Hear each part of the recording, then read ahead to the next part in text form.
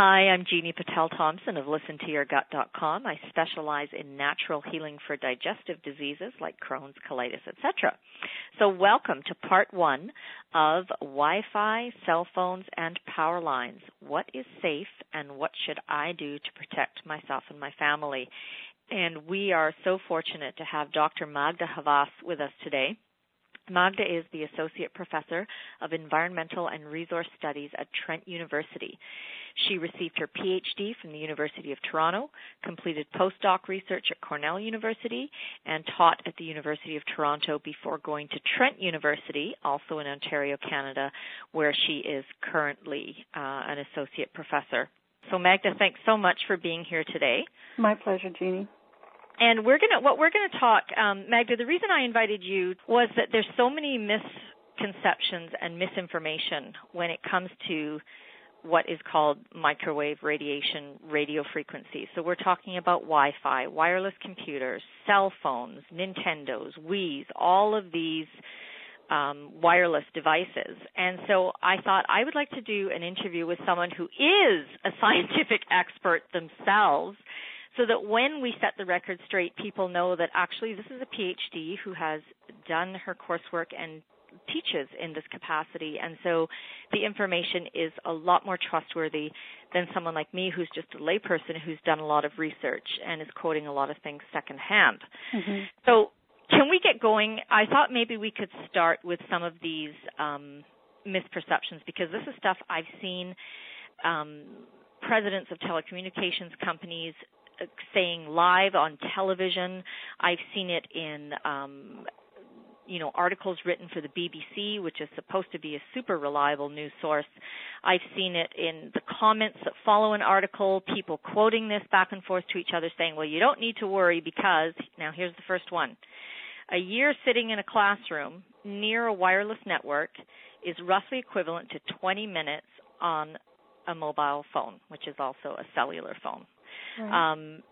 So let's start with that one. And here's the other one, and this one is straight from the BBC. The Health Protection Agency in the UK points out that a person sitting in a Wi-Fi hotspot for a year would be exposed to only the same amount of radiation from a 20-minute cell phone call. Mm-hmm. I've heard the same one, yes. What do you have to say to that? Well, first of all, there are different types of Wi-Fi radiation. Not all the radiation coming from routers is as high as it is in some environments.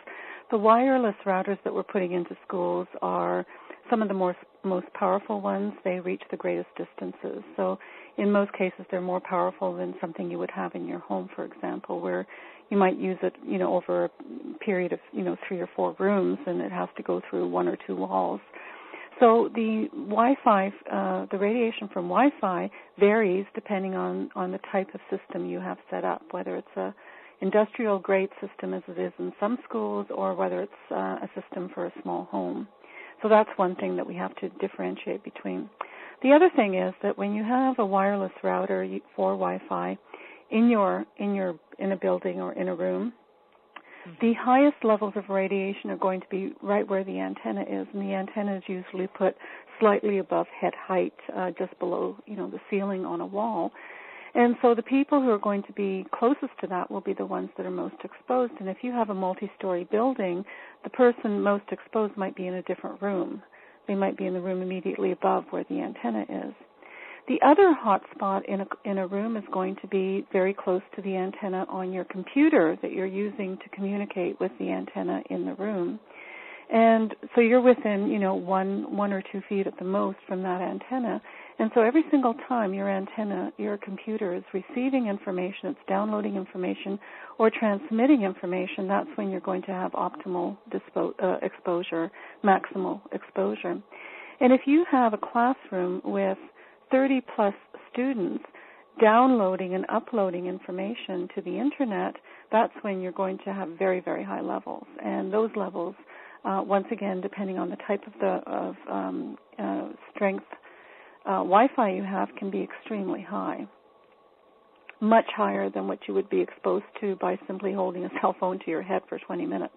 And you've got to remember that kids are in these classrooms for 6 hours a day, day in and day out, whereas, you're using a cell phone for a few minutes a day, ideally, less than that, but just a few minutes a day. So it's very hard to compare the two of them, but my concern is primarily for the long-term low-level exposure rather than just a few minutes a day on a cell phone.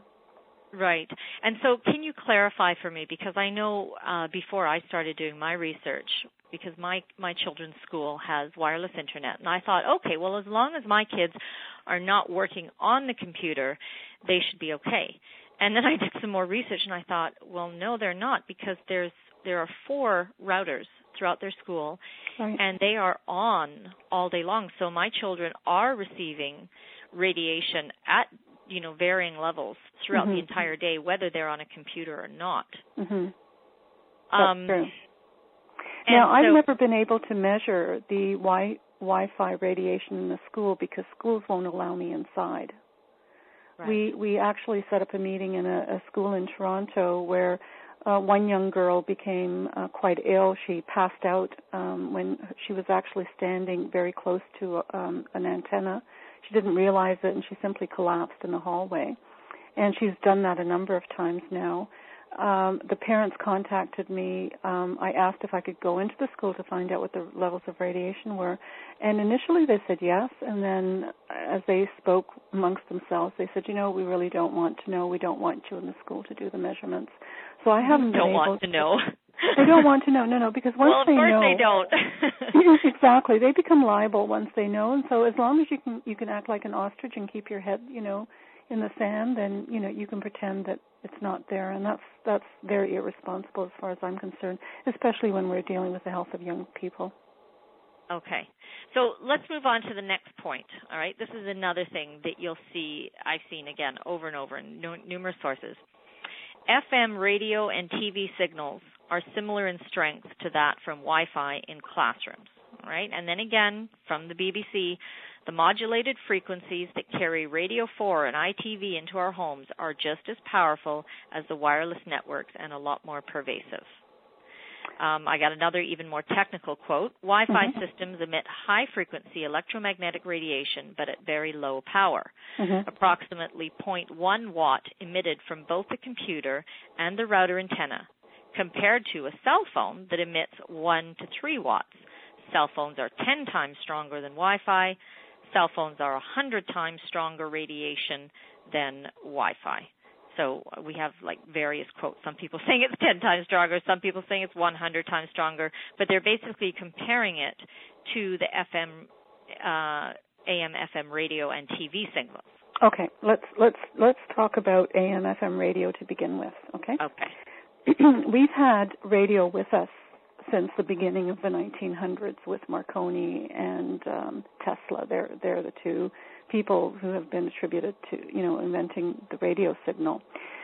A radio is not in a microwave range. What we're talking about when we're dealing with Wi-Fi, what we're talking about when we're dealing with cell phones or cordless phones, is we're talking about microwave radiation that's very similar in frequency to your microwave oven.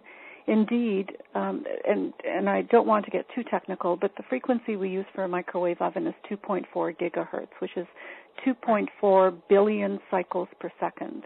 So this is vibrating very, very quickly, obviously. The Wi-Fi is also at 2.4 billion cycles per second, and your cell phone is at 1.8 or 1.9 billion cycles per second.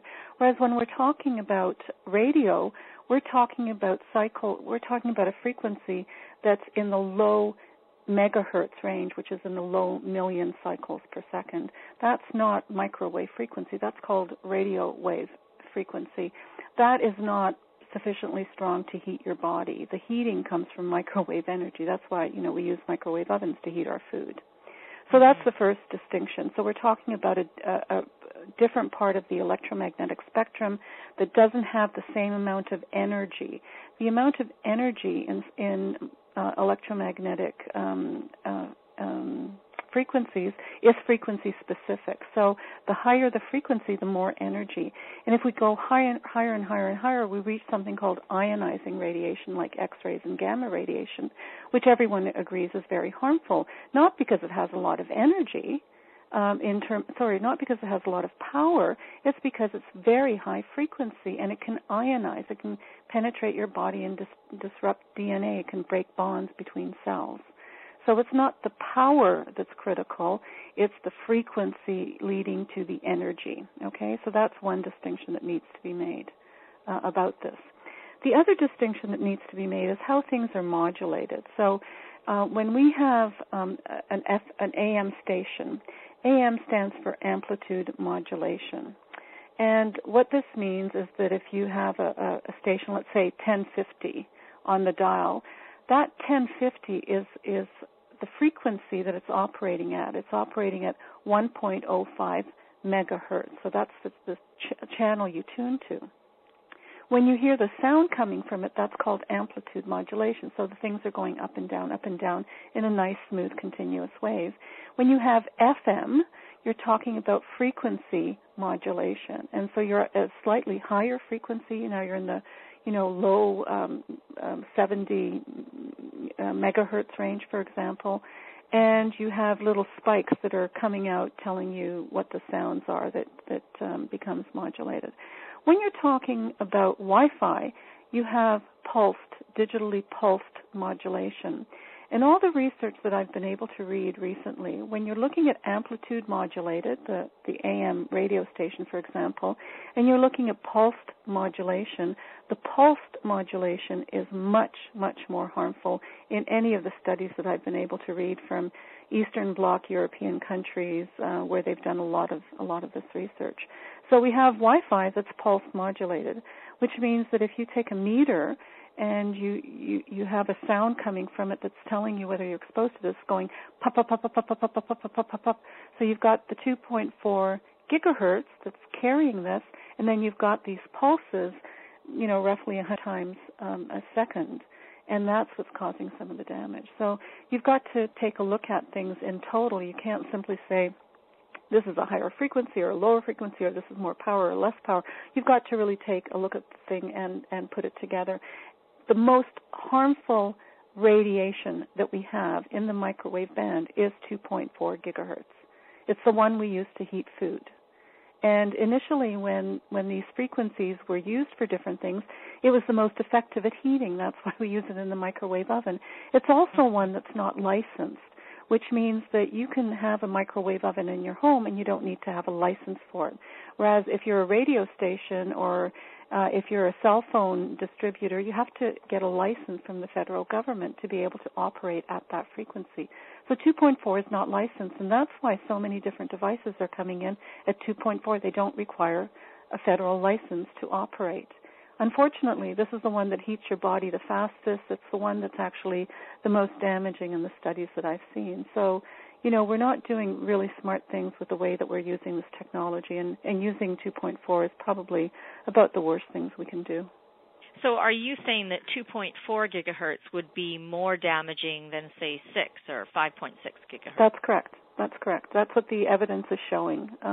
There's one study I just read quite recently where they looked at 4 different frequencies, and the two most harmful ones were 2.4 gigahertz and 900 megahertz, which was what was used originally for the analog phones.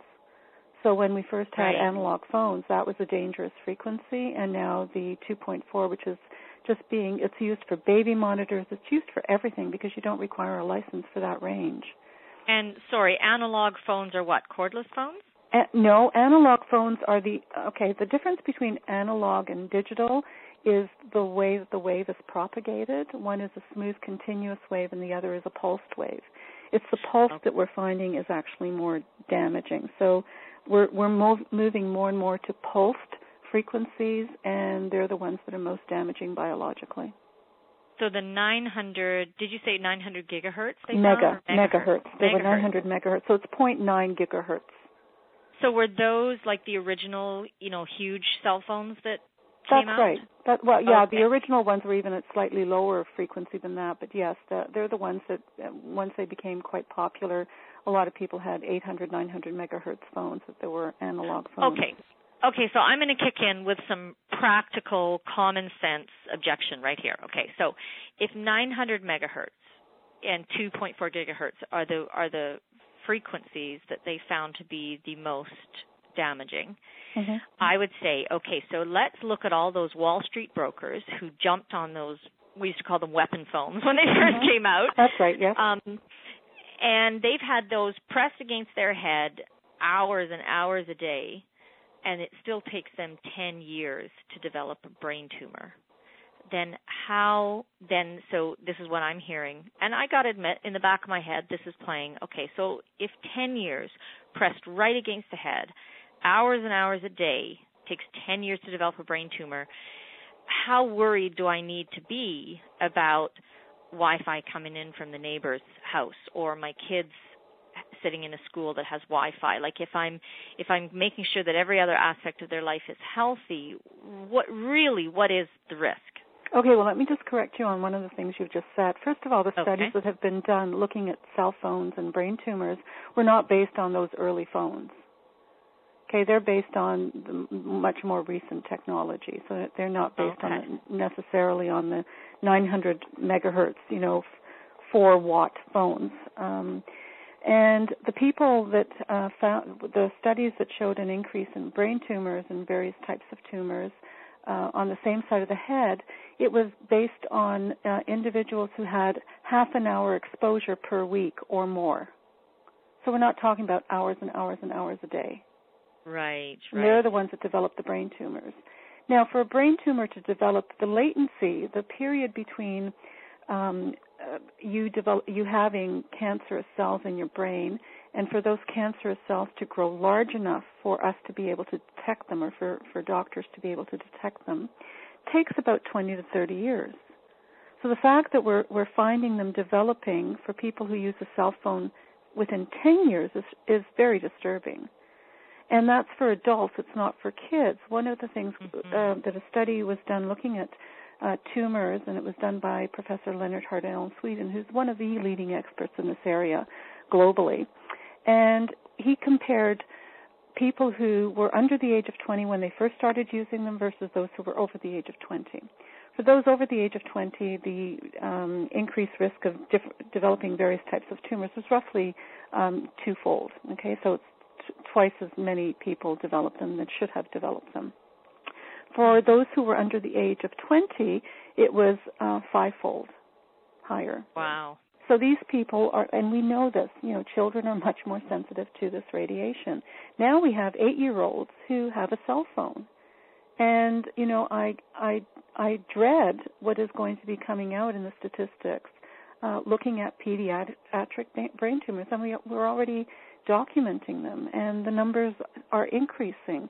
Despite what national statistics are saying, I found a report that said that there was actually misinformation that wasn't put into national statistics reporting these cases. It was deliberately left out, or it was left out, whether it was deliberate or accidental, I don't know. But it was left out of the national statistics, so it doesn't look as though anything's increasing. But you talk to pediatric surgeons and around the world, and they will tell you they're seeing younger and younger people coming in with brain tumors, and more of them. And this isn't, just a handful of them around the world. It's quite a few who are saying the same thing. So we're not comparing those old clunker phones that were very powerful with adults using them for hours each day. That's not the comparison. We're comparing adults who are using the normal type of technology we have had over the last 10 years, and they're exposed to them at least a half an hour. That's how some of these studies were done. At least a half an hour a week. That's nothing. That's our background now. That's for people who aren't exposed. Yes, exactly. So it's not a fair comparison in that regard. We know that children are very sensitive, and once again, what the research is showing that you can compare the effects of short-term high exposure to long-term low exposure, and you get the same results. So having children sitting in a classroom for 6 hours a day, using their computer for a part of that time, means that their body's, constantly exposed, and it varies somewhat, with intensity, depending on how many kids in the class are using it, to microwave radiation. These same kids then go home, and they have wireless routers in the home. And so they're exposed to that radiation. Most people will not turn their wireless routers off at nighttime, so they're exposed in the middle of the night. Their little bodies don't get out of this radiation at all. They're constantly exposed. They have no ability to repair the damage that this radiation is doing, and so they become ill. And the illness is not necessarily a cancer. It's a headache. It's feeling achy. It's not getting a good night's sleep. It's being exhausted. It's not being able to concentrate in school. And then some percentage of these kids are developing heart arrhythmia and heart palpitations because your heart is an electromagnetic organ. We know it affects the brain cells, your ability to think, brainwave activity in children, and the effects last well after the exposure stops. But for these kids, the exposure never stops. They're just constantly exposed.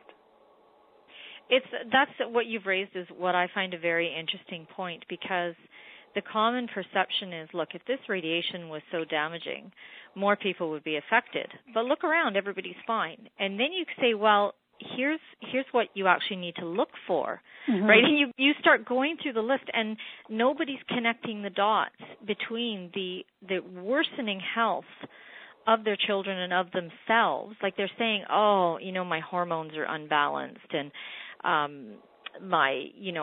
need to take more and more supplements to, not feel so, I'm really fatigued. Nobody's connecting the dots between, well, why are we having all of these, quote, small symptoms ongoing all the time? Why is nobody saying, no, I'm really healthy. I feel really good every day? That's right. And actually, if you look at the amount of medication that's sold, a lot of the medication is sold for depression, which is one of the symptoms, for insomnia, which is one of the symptoms, and for pain, which is one of the symptoms. And, we've done studies in schools, and we think that probably a third of the population is affected by this form of energy, and they're just chronically ill, or they're just not really healthy. They're not very vibrant. And many of these people will tell you, well, I lead a stressful lifestyle, that's why I feel this way, or I'm getting old, that's why I feel this way. But they go away somewhere into a clean environment. And I'm not talking necessarily about going on a vacation and, not having any work to do, because that's not a fair comparison. But they go into a clean environment, they visit a friend, they stay for a weekend or something, and they sleep well. And, they wake up and they're not tired in the morning. And funny enough, their lower back doesn't hurt for some reason. And a lot of this can be attributed to their exposure to electromagnetic energy in their normal environment.